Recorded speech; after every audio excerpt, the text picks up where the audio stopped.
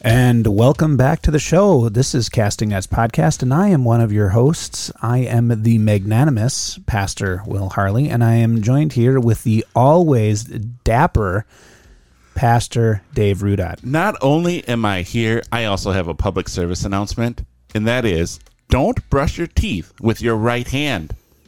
Use a toothbrush. Oh, jeez.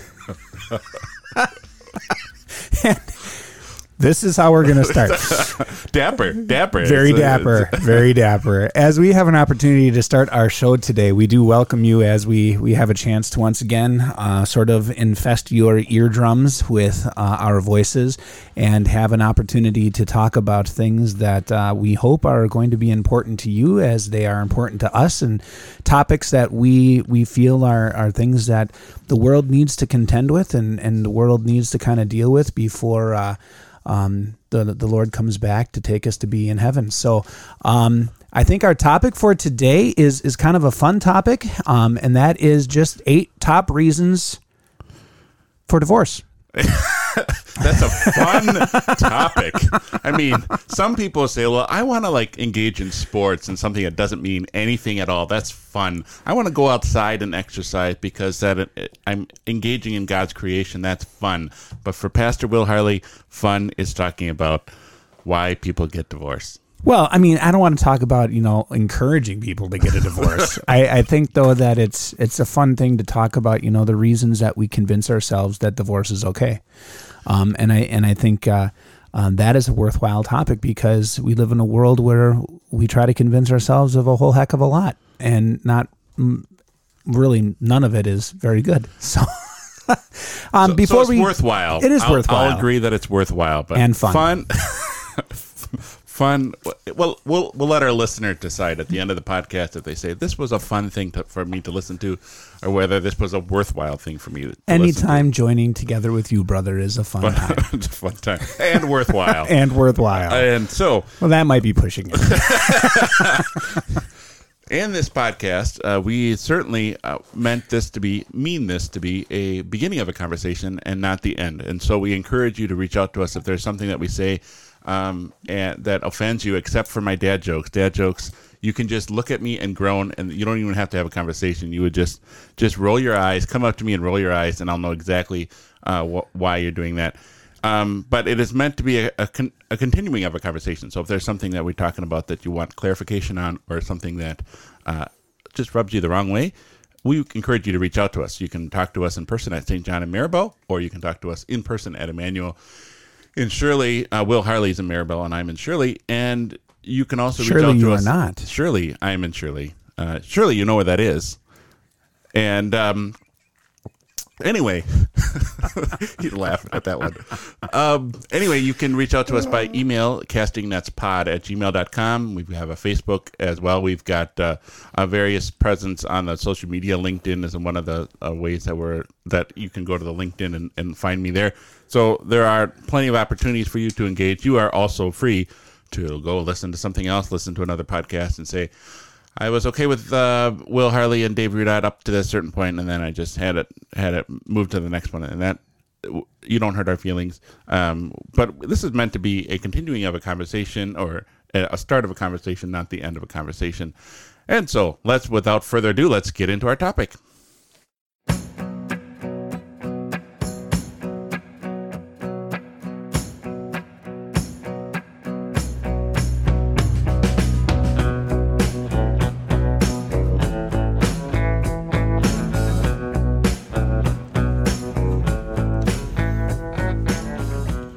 Marriage.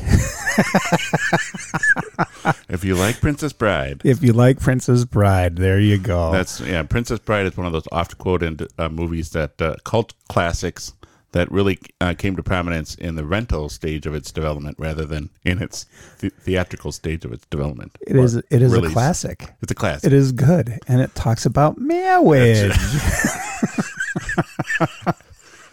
As you wish, Will Harley, as you wish. Today's topic, of course, is really about marriage, and I'll just come right out of the gate and just say that I think marriage is one of the greatest gifts that God has given to His created things, outside of the gift of His Son Jesus Christ, and salvation through Him. But in the created world, when God created all things in creation, one of the greatest gifts that God gave to mankind is marriage. And if you're in catechism, and if you're have gone through catechism, or pretty much at any point been in a church, you probably have heard that marriage was intended for 3 specific reasons, right? And each different denomination maybe highlights a different reason, but they all contain the 3 different reasons that marriage is for companionship, and marriage is for chastity, or for the practice of coming together as husband and wife in a sexual way, so that they're, and then also children would be the third. And then we would also follow that up, right, and say that, well, a marriage can be healthy and happy even if there aren't children that are blessed to it. And a marriage can be healthy and happy even though there may not be the opportunity because of illness or injury to have the sexual component in it. But I don't think that a marriage can be healthy and happy if it doesn't have the companionship portion of it, which was the really the focus of when God gave Adam Eve, right? He said, let us make a companion, a helper suitable for him. And so really companionship becomes this major focus, which leads us into the 8 topics. Now we got these 8 topics from Fatherly, which is a website that helps lead through, give some... It's for dads. For dads and family things. I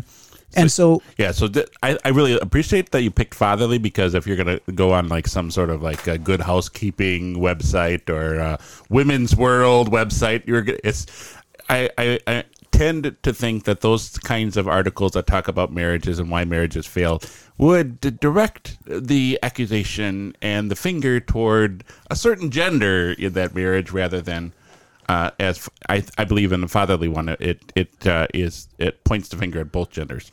Well, and I think this is that, like I was going to say, and this is the point. When it comes to, if companionship is one of the you have to have companionship working in a marriage for the marriage to be everything that God intends it to be. Fatherly does a very good job of listing 8 topics that kind of erode the companionship away, and I think that's really where I think the problem with marriages today, when a good marriage goes bad, is you're losing this companionship, and that's really what was hit first. Yeah, that's under attack. Yeah, and it bleeds into other things as well, as for sex and also for children. It disrupts those 2 things, but companionship.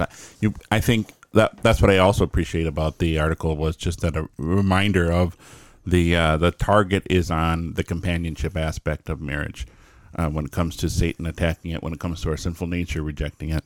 Now, just to be fair to the article, it was not necessarily religious, so it does not blame Satan and it does not blame the sinful nature. That's our take on it. Our take on it, because we know of those things, and the world does not know of those things.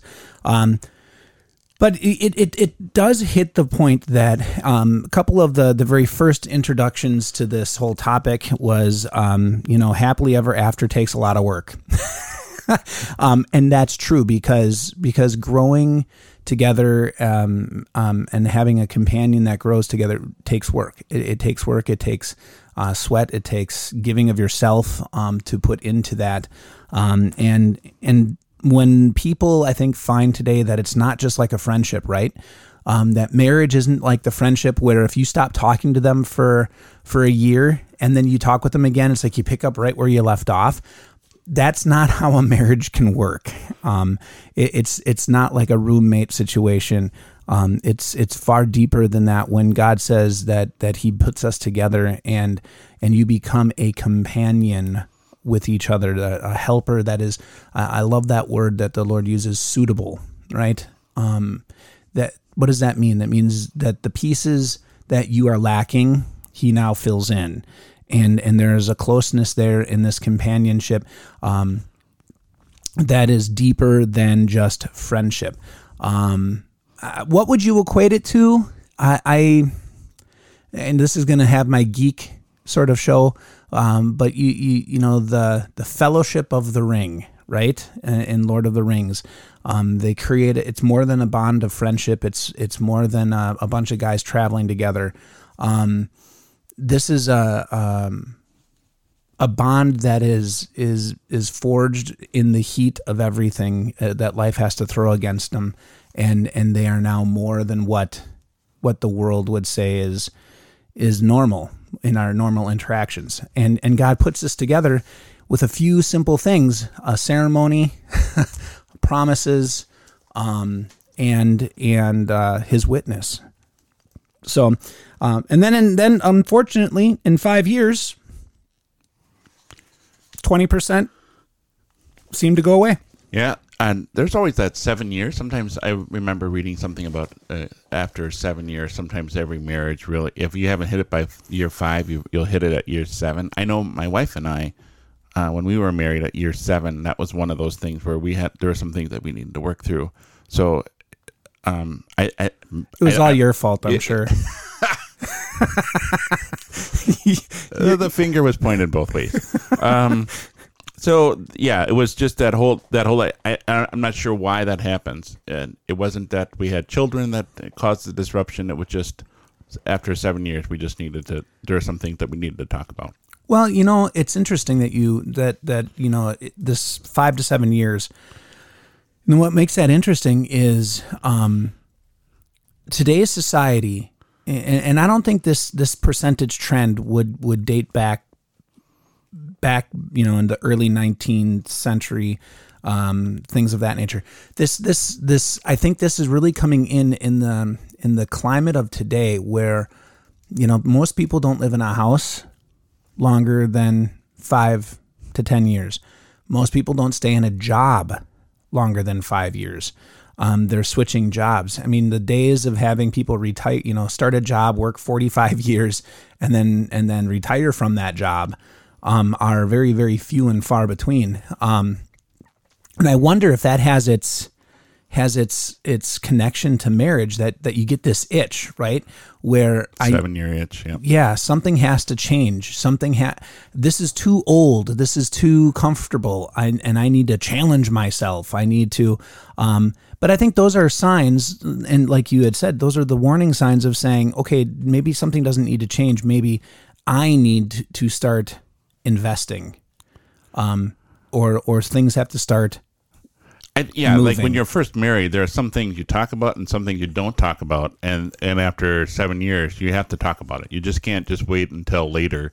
I'm not saying that was the case for us, but I was just thinking out loud how nice it was for us when we got to that 7 to read an article that said, every 7-year itch, the whole idea of your marriage does hit some tensions after year 7 or 5 to 7 or whatever the length of time. And I appreciate your point about how many of us have lived in the same place or in the same house for that period of time. But even still, in a marriage, you're committed for life, and so when you can't have everything hashed out before you get married. I mean, part of it is part of the journey along the way, and you can't push it off forever either. You have to talk about certain things, so the conversations need to be had, and having adult conversations isn't easy. It's difficult. Well, and I think, before we get into the topics, that the idea where you said you can't hash out everything before you get married, I think we live in a culture that really tries to do that by condoning live-in relationships. They have those live-in relationships that say, well, let's test this before we get into it to see if this is workable. But it's not a real test. It's not a real test, because when you go to a live-in relationship, you are not bound by the same, and I'm going to use this not because I'm saying that it's all law, because marriage is not law, although there is a section of law in marriage. You don't have the consequences when you're living together without marriage. Marriage brings a set of consequences, just like the Garden of Eden, right? There was God places us in this wonderful thing in the Garden of Eden. He gives us a command. He says, "Don't eat." And if you do eat, here is the consequence. Marriage brings that too. Marriage gives this wonderful expression of a person who walks with you, grows with you, is a part of your life in such an intrinsic way. And then by doing that, it also, right, it also brings a set of consequences when that breaks. If that breaks, there are things that happen. There is the dividing of assets, of course. There is the financial burden that can come from that, but there's the emotional things that happen, that this very person who God has made one flesh now gets split apart, and it carries some very lasting scars. You don't get that in a live-in relationship. And so to say, well, we're going to play house and we're going to try this out isn't really going to work. Well, anytime you engage in sex outside of marriage, there is a cleaving that's going on. So there still is when there's a breakup and you're engaging in sex, there still is, because you've been one with somebody and now you've moved on. And I think the repercussions of that need to be addressed and talked about. That this is sex is meant to bring two people together, and if you're using that outside of marriage and then be frivolous with it, then that's also going to engage in consequences as well. That this is going to be harder on the individual than God intended it to be. Oh, and I agree with you. But I come back down to, what are the three things that are contained within marriage? And it comes back in, yes, there are the ramifications in the sexual aspect, and there are ramifications in the children aspect. But I don't think in a live-in relationship that the companion aspect is there to the way that God creates it in the marriage bond. And that's, I think, what really begins to hurt, because in a marriage bond, like I said, you can live without the kids. You can live without the sexual aspect, but it's the companion aspect where they know you as well as you know yourself, maybe even better. They know what buttons to push, what not to put. I mean, there's such a connection there that you don't get in any other relationship in any other time. And yes, you're saying, well, I don't need marriage to make that happen. You kind of do. Because it is the willingness in that union to say, I am confident to claim us as together in front of everyone. And I'm confident to take on the world with you, and I'm going to be here for you, and I am investing in you my all, and you're investing in me my all, or your all. And now you are something, as before you were just two entities who tried to play at the something. And I think there is something more hurtful. Not saying there aren't any other ramifications when a live-in relationship breaks up, but I think when a marriage breaks, there's there are greater consequences. And I'm not trying to dissuade anybody from marriage, because it's one of the greatest things that you can ever engage in. It's hard, but it's probably on this side of heaven one of the most rewarding things that you can engage in, as God has given us that gift. There is so much about our relationship with God that is there in marriage. The idea of, I'm speaking as a husband, so as a husband, sacrificing for your wife, and you're remembering yourself, remembering Christ's sacrifice for you. And how he gives so freely of himself, and the church responds in a positive way. Yes, there's sin and all that stuff, but just the way that God intended it to be, that the church responded in a positive way.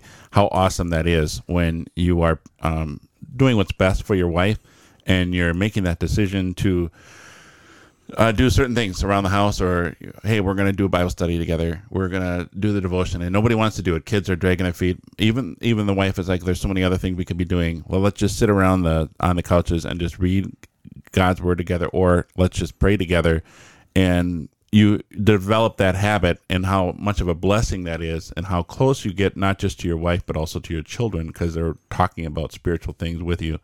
How difficult that is. But at the same time, I kind of lost my point, but lost my way.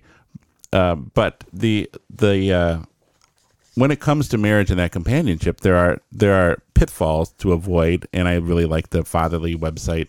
And let's go through those. I think we've had a big enough introduction. The first one we have had a big enough, but man, you passed the ultimate question.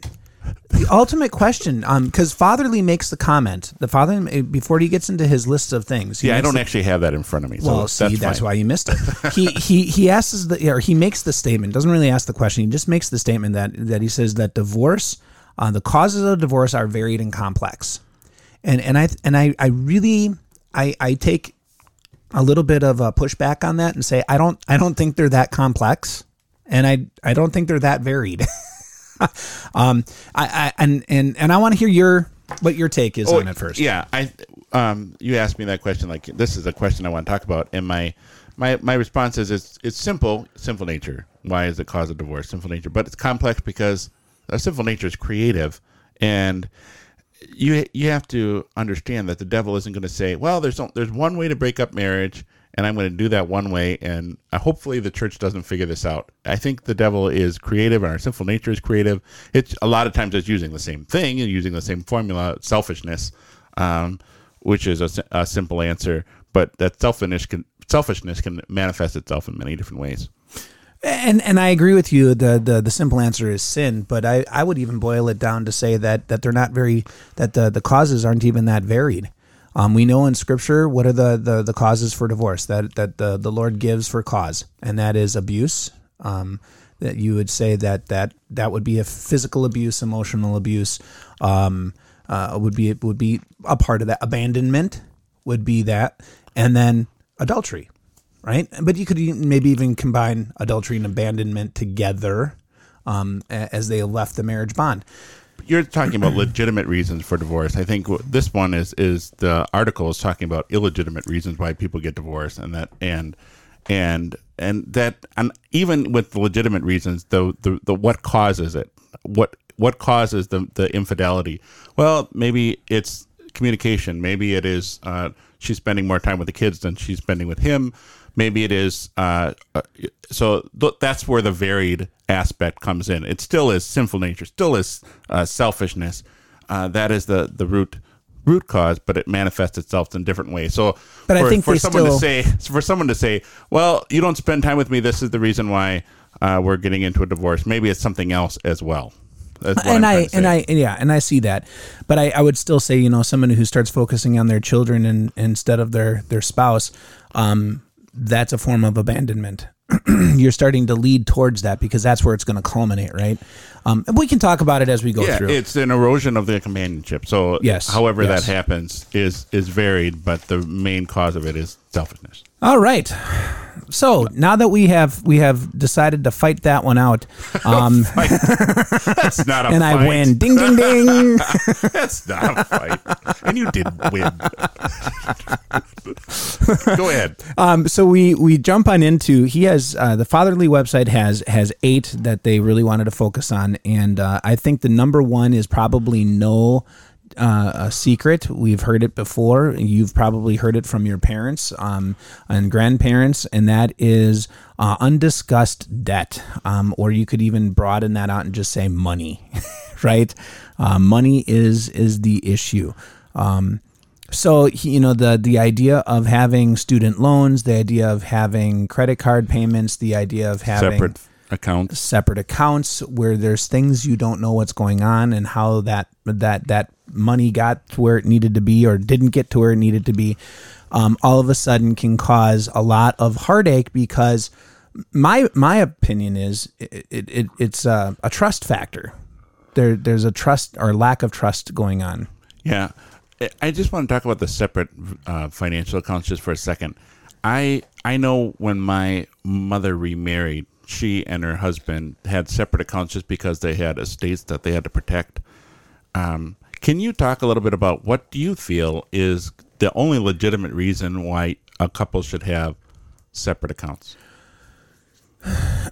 Legitimate reasons. So there is, and I'll use my own life as the parameter because that's all I can talk to. I have an account My wife has her account, but she has access to write on it and see it. I have access to write on hers and see hers. So we have separate accounts that are in their name as the head, but we're able to write on it. Now, she needs to have that because her, where she works, they have to be able to direct deposit, and they won't direct deposit into a joint account, like a family account. They only will direct deposit into her personal account. Sure. But then she has given me the right to, you know, I can write a check off of it, and I can ask what's in there. And I think that's really one of the big points that I would say when it comes to private accounts or having your own personal account. If you're having a personal account because you want to try to keep something and my money is my money and their money is their money, I think you're starting off already breaking that companionship because you're working together, you're going together.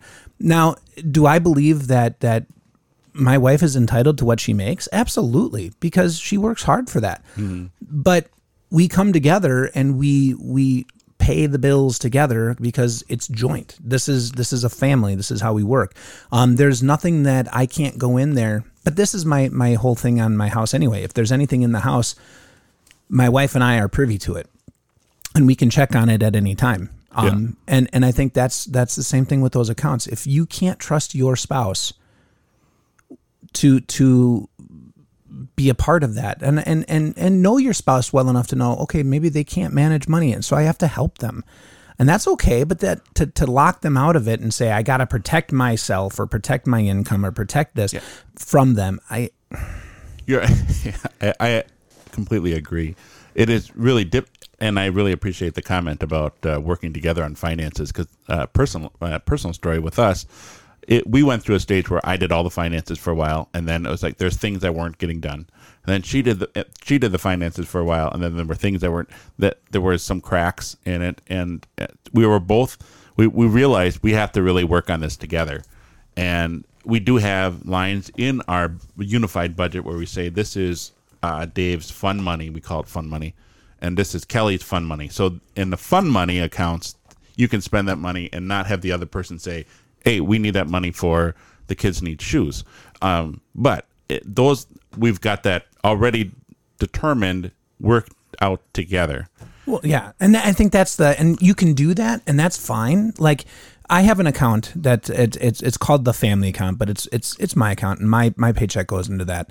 And one of the promises that I made my wife when we got married and I was going into the ministry, I said, the one of the obligations of the congregation, any congregation that I serve, is that they pay for us to live. So housing expenses come out of that. Mm-hmm. And so to this day, 18 years later, my account goes up and down like money comes in and instantly it's because I'm paying for the housing expense.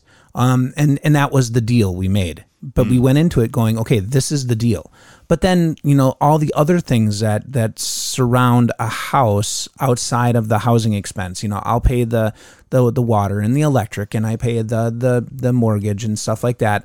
Not because my wife couldn't, it's because that was the deal. But then, groceries, my wife's covering, and she's covering the shoes, like you would say, for the kids, and so we split those costs knowing that ahead of time, this is okay. And she knows what I'm paying. That's key, is communication, open communication between the two. Right. And she'll remind me sometimes, she's like, your account's getting a little low. Are we going to be all right? And it's like, thanks for reminding me. I had a check that I had to deposit or something like that.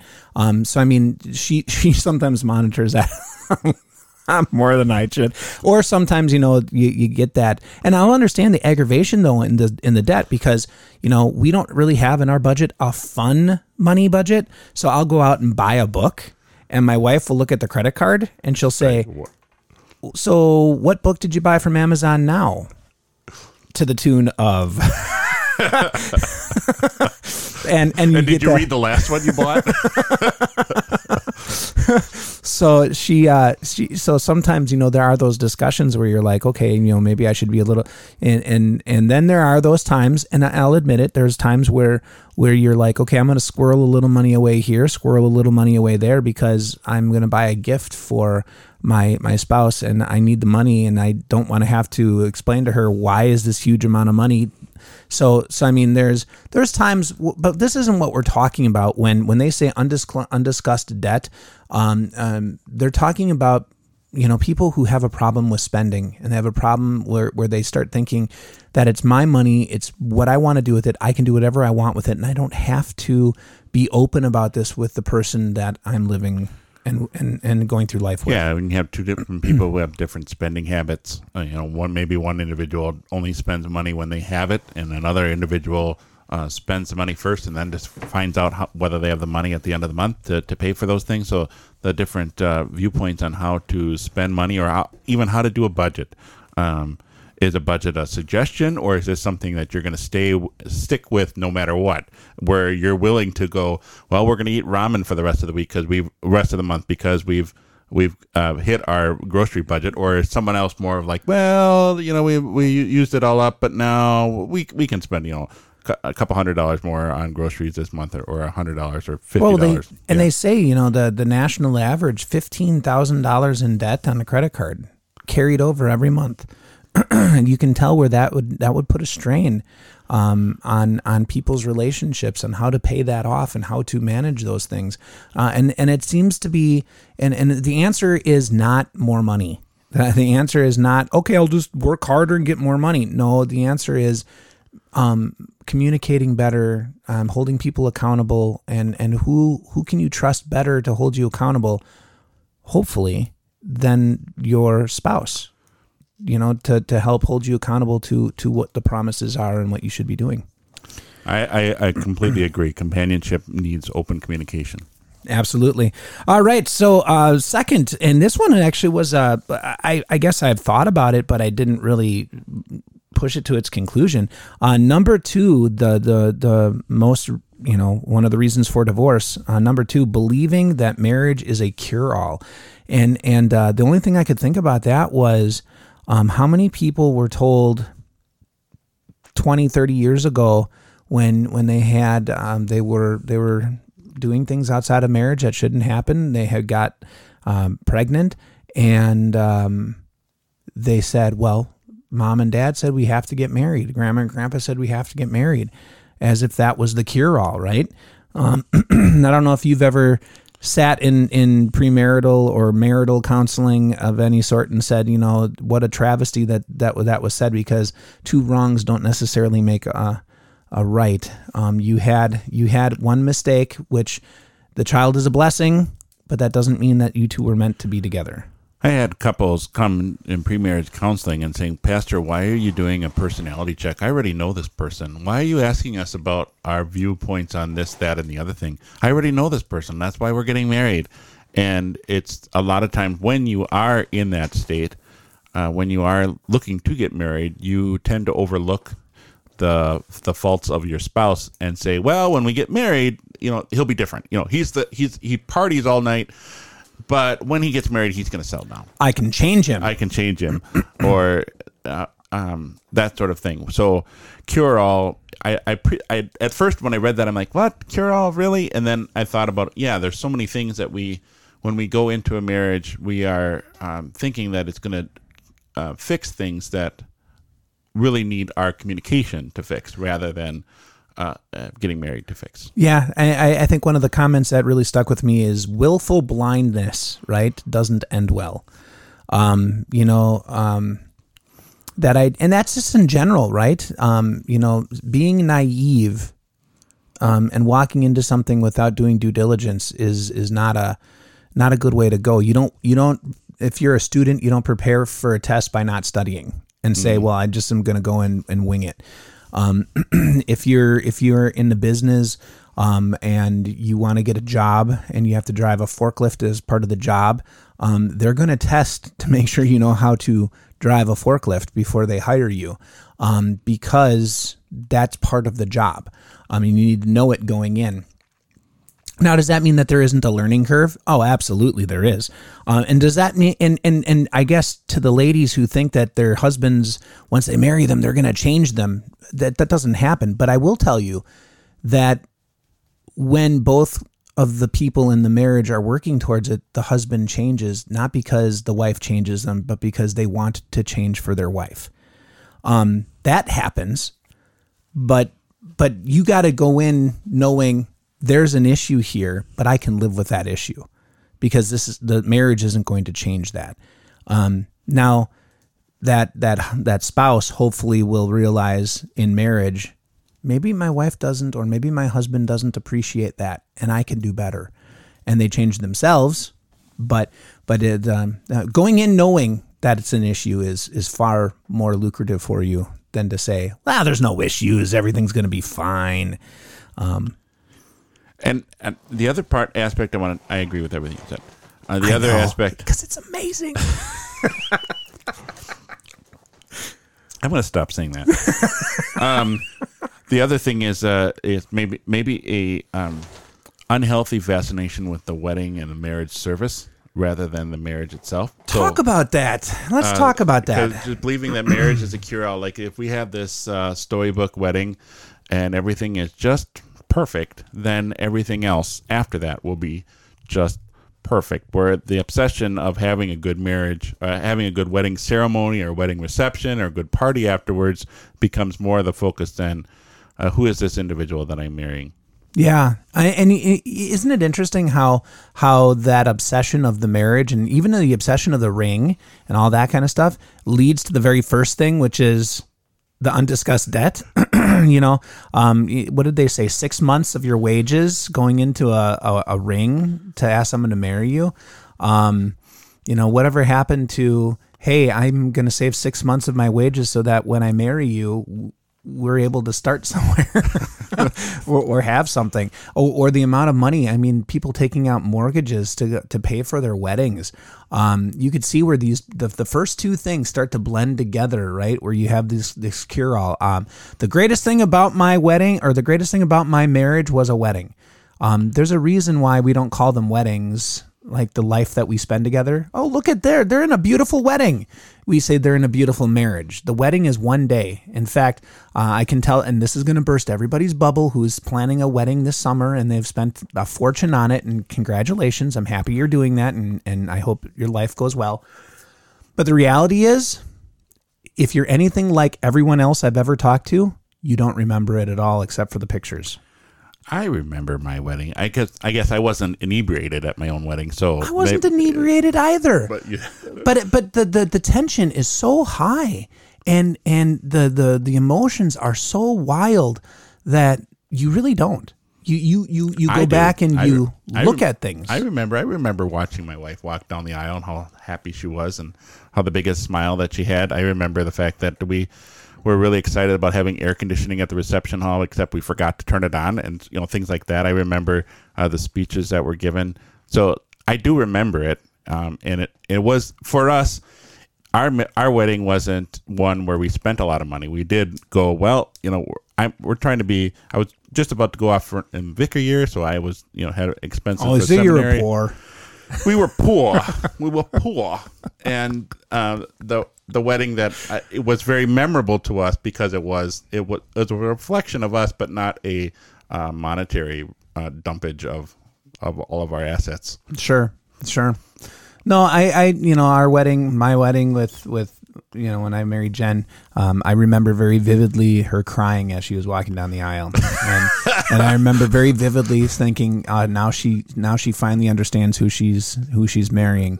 And my wife was very adamant to saying, no, I was crying because I was so happy.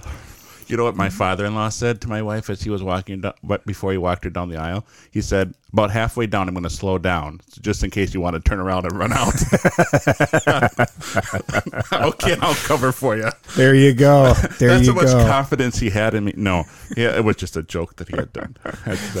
All right, so moving on so the first is debt, of course, and then we have believing that marriage is a cure-all, and I think both of those, the response is communication. God has given us a voice to speak and to talk these things through and to help hold each other accountable and to recognize We're all sinners, and in marriage especially, you have two sinners coming together, learning how to live with each other and pronounce forgiveness. And so those first two are solving error. But that leads us to the third, which is maybe one of the problems of why some of the first and second don't get done. And that is that people in marriage don't speak up. And maybe this one is a huge one in today's society, as you see women, maybe especially, feeling as if they never had a voice and now they're screaming it out in anger because they never spoke up and never made sure their husbands heard what was going on. And I'm not saying it's just on the side of the wife. I mean, it definitely can be on the side of a husband as well, who's henpecked or soft-spoken or just saying that'll fix itself. You know, it's not that big of a deal. We got bigger issues to fry. We got this to take care of. I got a job to work on. I got a house to put together and cars to fix and things. And this is not such a big deal. But then it grows. It grows within, and it manifests itself in ways that the resentment that continues to grow, or the unforgiven, unconfessed sin that needs to that she has done that hasn't been addressed. So those are things that can build up in nature, and then it manifests itself in ways that you can't predict. You know, I'm not saying that this is the way to go, but my dad used to always say that, you know, having a good fight sometimes is the very best thing you can do in your marriage. And I'm like, I always thought having a fight isn't but I think I understood what he was saying is making sure that even though you know that it's probably not going to start off very well, coming out and saying what needs to be said, because this is what you're perceiving. And I think that's the point. It's you're not trying to hurt the other person. You're not trying to belittle the other person. And when you're fighting, you're not trying to say you, but you're saying, I'm going, and this is not going to be pleasant for either of us, but I am perceiving an issue and I have to get it out there. And then you can clarify if it's an issue or not. And sometimes the other person doesn't even know because you never told them. You know, how many times in a marriage have you heard, or have you said, or has your wife said, I told you, and you're like, you've never told me. And they hovered around the topic, right? They hovered around, they tried to give innuendos, and they're like, well, you should have been more perceptive. That's not how this works. I've told my wife that numerous times when it comes to gifts or things. I said, if you want me to do something, or if you would like me to get you something, just tell me. Don't hint at it. Don't give innuendos towards it. I don't pick up on those things. Just tell me. I do believe even though your dad was speaking in hyperbole, that I recount the times when I felt closest to my wife were times when we did resolve something. It was something that was unspoken, that hadn't been talked about. We talked about it, and then afterwards. However, I think sometimes husbands and wives need help communicating. Like, what are some things that they're going to use, tricks to, I call them tricks, but they're not tricks, but things to prevent you from escalating the conversation. And that's where your pastor can come in handy, marriage counselors can come in handy, where you identify with your spouse, and you say things like, you know, I hear you saying da-da-da-da, or did you mean to say this, that, or the other thing. Those little tricks that you use. I know in our own family, with my wife and I, when we're talking at a discussion, we use hand gestures. So I use a hand gesture of I'm just thinking of a topic. I make a sign of a box where I'm like, I want to talk about this, but I'm not being the husband and the head of the family saying this is what we have to do. So there are times when that's what, as a husband, you have to say, I'm the head of the family here. This is what's good for the family. And when she has difficulty talking because every time she hears me speak, she thinks that that's what I'm saying. Like I'm speaking as the head of the family. Whereas, no, I'm just having a conversation. I just want to talk this. I want to figure what you're saying, and I want to listen to what you have to say. I want to shoot an idea out there before we have a conclusion.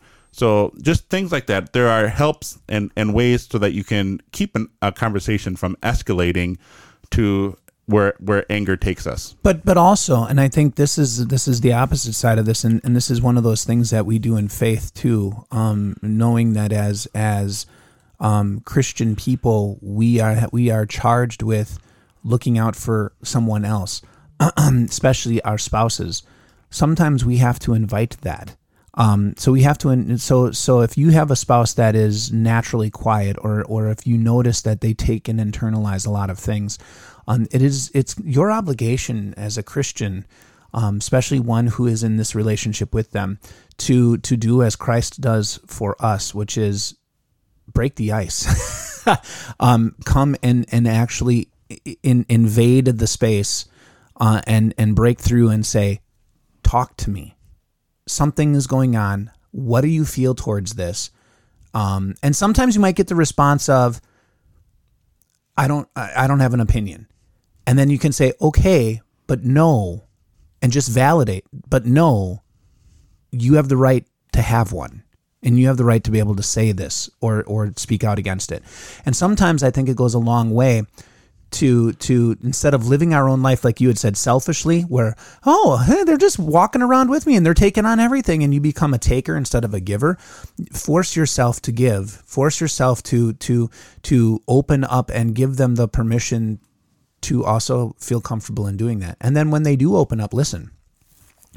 Sometimes don't take it personally, as if now once they take you up on the offer of opening up that they're attacking you. They're not attacking you. Sometimes they might not know exactly what to say and how to say it in the best and constructive ways, but we learn. We eventually learn. But allow that and open yourself up and be willing to have that. Like you said to your wife, I'm speaking now in a way that I'm not the authoritarian. And I have to do that in my own, because I have a tendency, I have thought through a lot of the derivations already, and I do this in the church too, where everything I say is up for discussion. And I have to remind them that every now and then. Everything I say is up for discussion. It is not, it came down from the pastor and now it has to be, no, it's all up for discussion.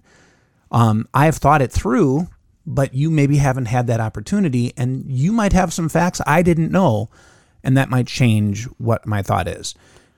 It is key for both husbands and wives to understand that their spouse that is the suitable helper for them thinks differently and communicates differently, and you can hear them differently. So we're so quick to say when we sin in thought, word, and deed, and sin comes out of our mouth. But do we acknowledge that sometimes our ears are sinful too? That somebody can say something and we are with our ears, we're hearing something completely different because of our own sinful nature or because of our take on things. And for both husbands and wife to recognize that the person that God has joined them with is someone who thinks differently, maybe communicates differently. And that's not to say that one is better than the other or one is less than the other, but that there are helps out there to help you communicate and bridge that gap between you when the communication isn't there. Yeah, and sometimes the best thing to communicate is you're forgiven. Right? You're forgiven. Well, what I mean by is, marriage counseling and going to their pastor. Oh, no, I agree with that. But sometimes even when they do that, they need to hear you're forgiven. Yeah, those actual words. You're forgiven. You are forgiven. I completely agree. So I really... I'm sorry. I promised I would never say that again. It's all right. It's validation that I'm right. And it's good. Constant validation. Regret building. So number 4, we deal with, and I don't know if this necessarily deals with everybody, but I suppose it can deal with some people, and that is troubles with in-laws. And one of the things the only comment I would make on this, because without having to dive into my own family, is I remind people when we're in premarital that you do have an obligation to your parents, and you have an obligation to your spouse's parents within reason. But the Lord is very clear. You leave and you cleave. So you cut off one relationship, and the what you might say the umbilical cord of that relationship between parents, and you now cleave to the new relationship. And both parties really have to be encouraged to do that. And the only story that I would give is the beginning of my relationship. My wife, when we first got married, every decision we tried to make as a family, she says, well, let me call my grandpa. That's who raised her. Yeah. So I was like her dad. Let me call grandpa and see what he has to say. And if he said, no, I don't think, then she would say, no, we're not.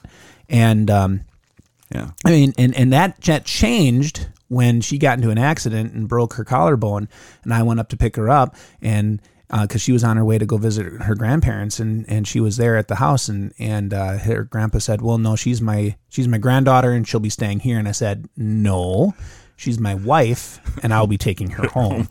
And it was after that he said to my wife, what does Will think?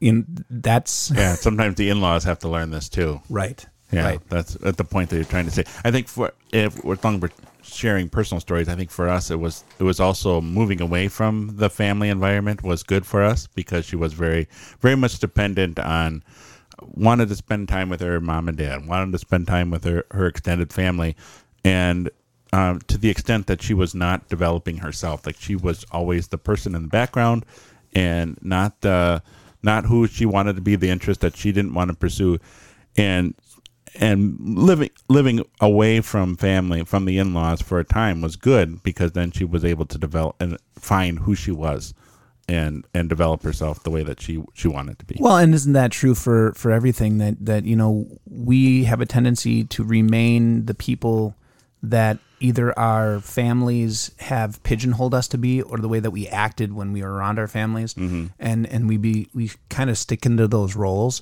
until we are forced to grow out of them. And then we find out, there's a lot of strength that I have on my own. And and also I think in the marriage bond, you find in the companionship that you have with your spouse, that's where you get your strength, and your identity then gets focused on that instead of my attachment to the extended family. I'm ready to move on. Yeah, I'm ready. We got a couple more minutes. We still haven't gotten to the very best ones, right?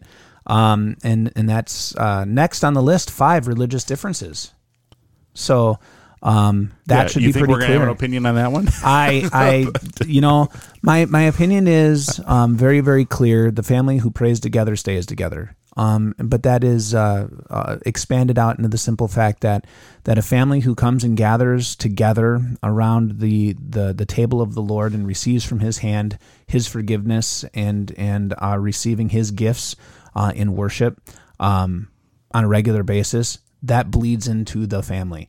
And if you have 2 family members who believe different things and they don't come together on that, you're not sharing in those gifts, and therefore those gifts aren't being shared within the family productively. And if you have one family member who is a believer and another family who isn't a believer at all, then it's very one-sided. Now, according to Scripture, we would say that's not a cause for divorce. But Scripture is very clear that that's going to be a challenge. Yes, yeah. In 1 Corinthians talking about that, where if the unbeliever leaves because the unbeliever doesn't like the fact that you became a believer in Jesus Christ, then that's where we get the whole concept of marital desertion, where one individual leaves the relationship.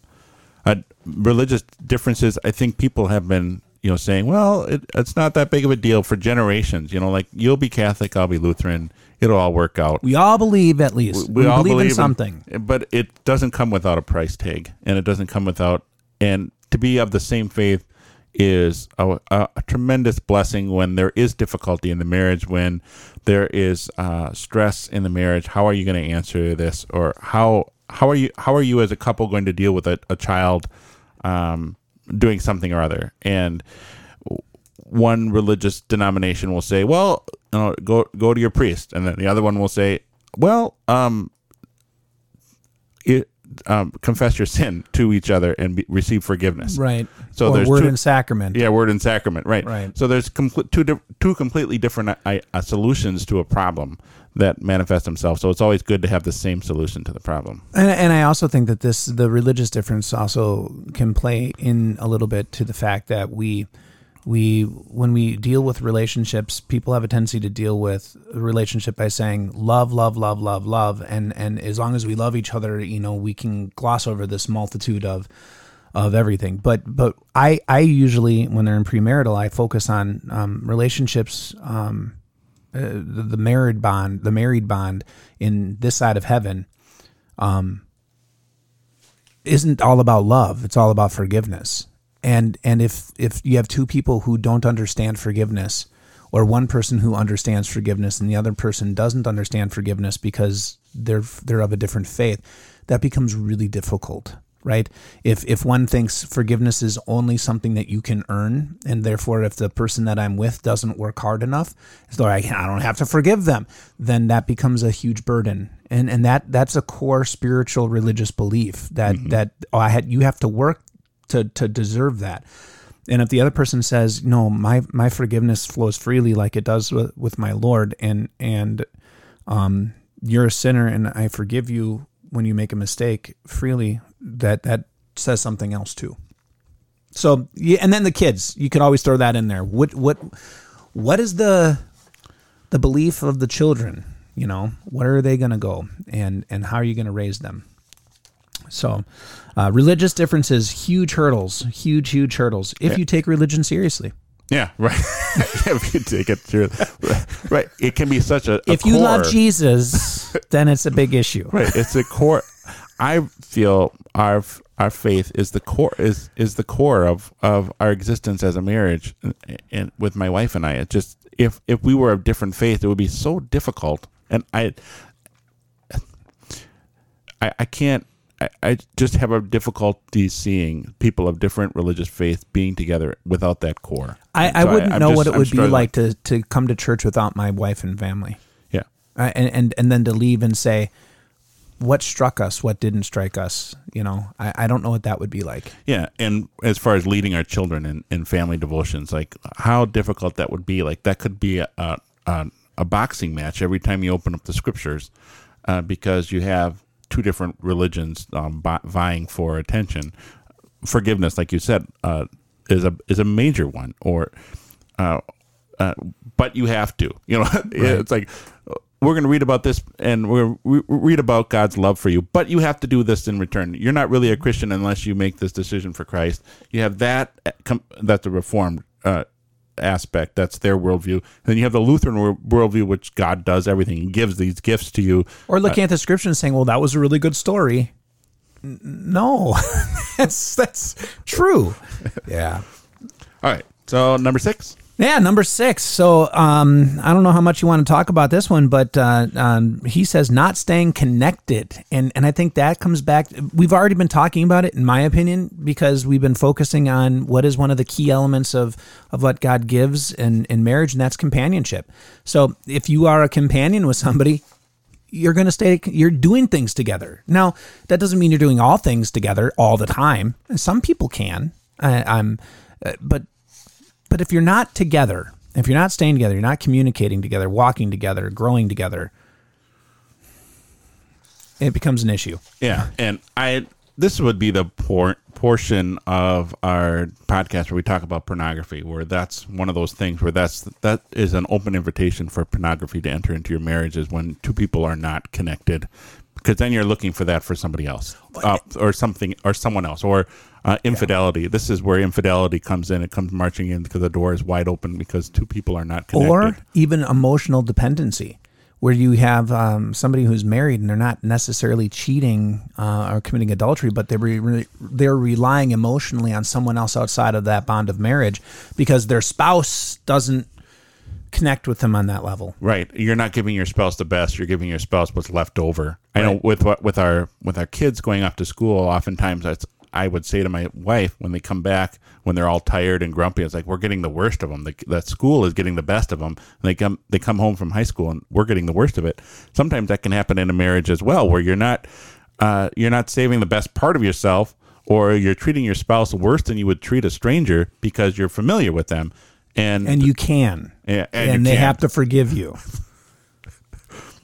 So just losing that respect for your spouse and not respecting your spouse, or respecting your marriage, or respecting the opportunity for you to be connected and to make those connections, going out on dates with your spouse, making time for just you and her just to talk about things that you want to talk about, rather than, well, we got to talk about the family plan, or we got to talk about this camp that the kids are going to, or this thing that the kids are going through.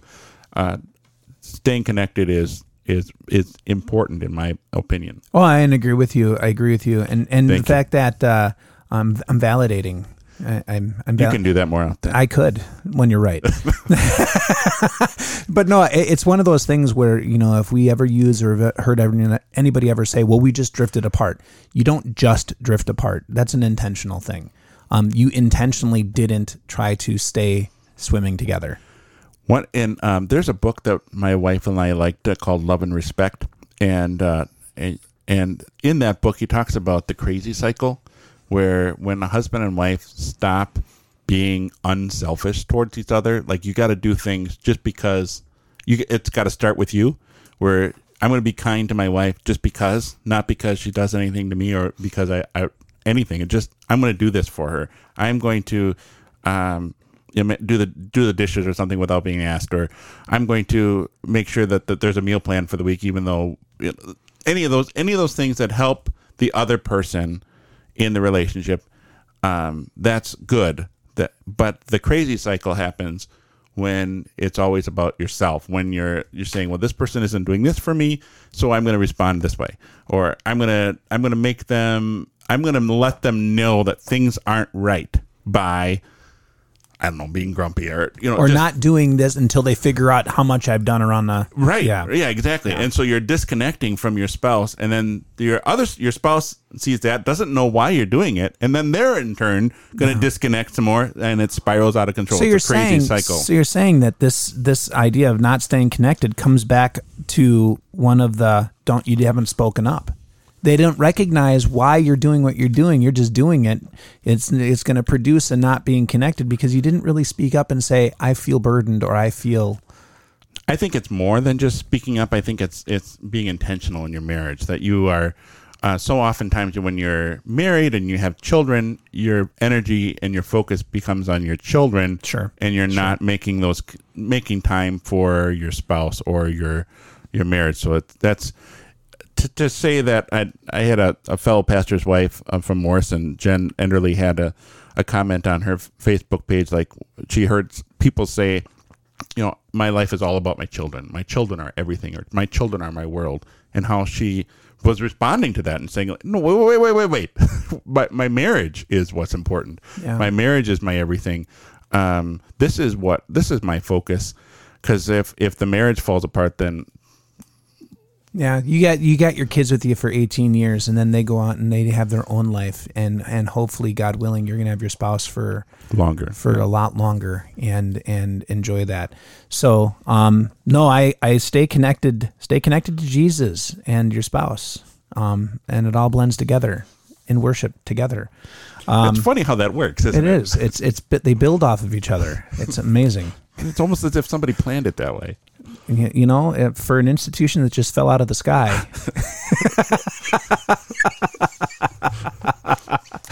I'm kidding. It didn't. God created it. It was intentional.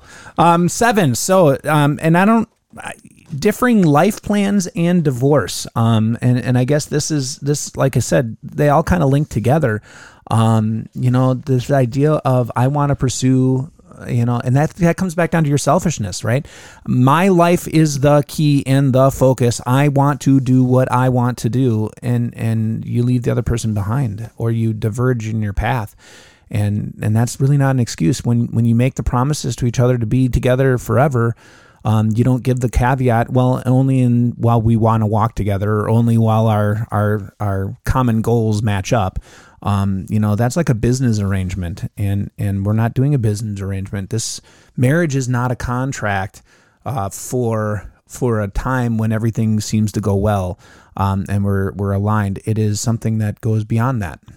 The only thing I would push back on, on the Fatherly website, it encourages to have all of these things flushed out, like how many children you're going to have, finances, religion, education. Religion, of course, I agree with, but the finances, education, and how much contact they'll have with their family, those things are things that need to be open to renegotiation from time to time. Because when you get married, can you really have your whole life? I don't know. I didn't have my whole life planned out. Maybe some people do have their whole lives planned out. Maybe that's the way that they work.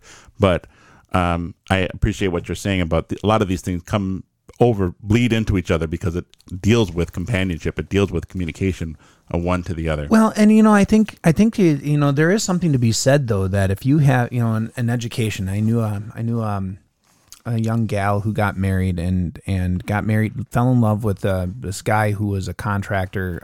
He liked to that's what he liked to do. And that's what he did. And she went to school and got her master's degree and then went back to school and got her PhD. And then she turns around and she's like, well, he hasn't bettered himself at all. But he's building buildings and he put her through school and he paid for he's doing all these things.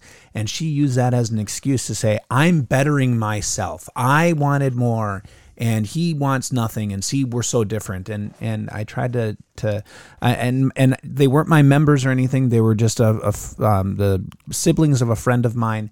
And I said, that is a very selfish thing. It's good that you went and had that education, but that doesn't make your spouse any less because he's the one that funded it.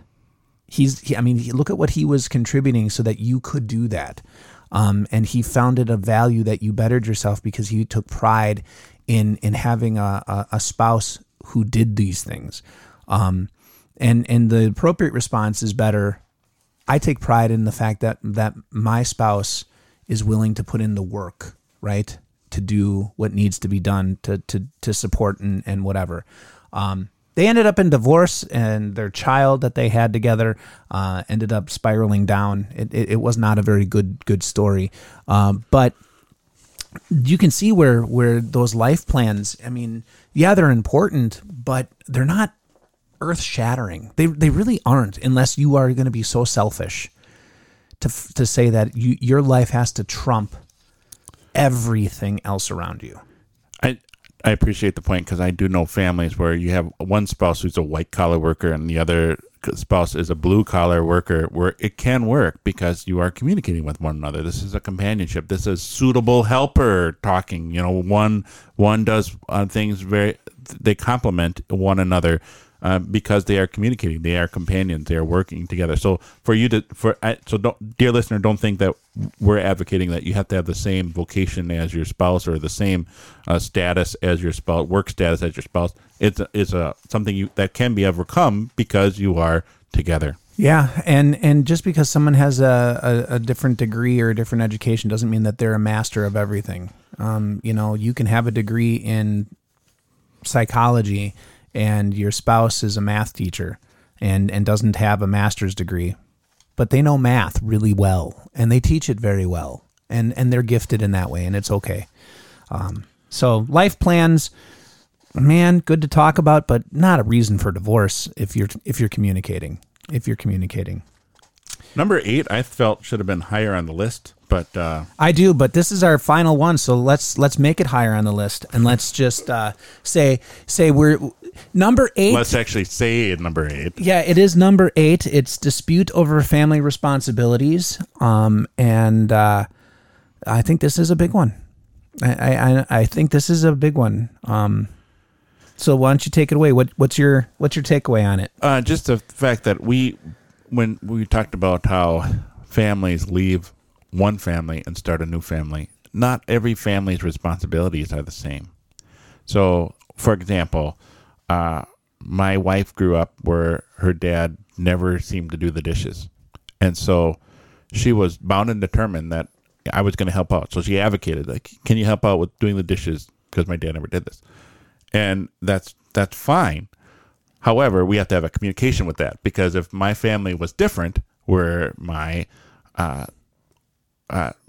our case, it worked because my mother raised us and said, your dad said he washed dishes in high school and college. He was never going to wash any dishes again. And you guys, your future wives you're going to be washing dishes because this is part of what makes the family work.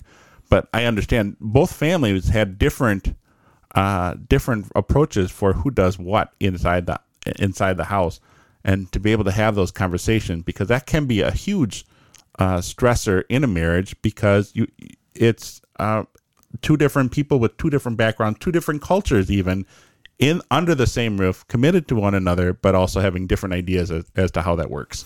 Well, and I think I think you hit on the point of why it's on the list in general. Is it becomes a stressor because you have one person who comes from a family dynamic where this is how they made it work. And then you have another person who comes from a different family dynamic and they said, this is how we made it work. And I think the way that you can come together is realize both families were dysfunctional. It worked not because it was ideal. It worked because they made it work. And every family deals with a degree of dysfunction, and it is the responsibility of husband and wife with their children to make the dysfunction work. And I think if you come to the table saying, okay, this is what we did, that's what you did, here's our dilemma, what can we do? It goes a long way. And just like you said, if we get so adamant that it has to be, I have to have the family and the dynamic and the picture of what I grew up with, and it has to be that way, you're going to run into a problem, because you are not your mom and dad, you're not your siblings, and the things that happened during the time when you were growing up are not happening now, and so it's never going to be that way. And so you have to look at that and say, okay, this is what we did, and maybe what I'm comfortable with, but this is what we need, and be able to fall into that for those responsibilities. Otherwise, you will end up with a problem, because you're going to want to see something, and you're going to want to preserve something that was dysfunctional to begin with, but worked for that dynamic. I think it's beneficial for couples, they go through pre-marriage classes, but just to visit again with their pastor who took them through pre-marriage classes, to go back and say, we filled this out way back when, and now here we are, and we fall back into the pattern that we were maybe like intending that year 4.5. Yeah, 4.5 before you hit the 5. Another resource that people can use is my brother had a podcast called Moving to a 10, where he and his wife actually talked about their marriage and trying to make their marriage better, and they do open up about a lot of the struggles that they faced with. Like they were headed toward divorce, and this is the direction that this is what they did to help them get back to their marriage, and in that effort to move it to a 10. So Moving to a 10, we'll put the link in our show notes as well. But it's good to sit down after year 4.5, year 5, year 7, just to sit down and say, this is the pattern that we fell into, and the communication, the companionship has suffered because of that pattern. So let's reevaluate. We're committed to this relationship. Let's have a conversation with one another. Let's be open to the idea of someone else giving us tools and tips and being a part of that conversation, so we can actually talk to each other rather than talking past each other or escalating in anger issues or in fights and so on, because good marriages are worth saving. Yeah, and a good marriage can always be made better.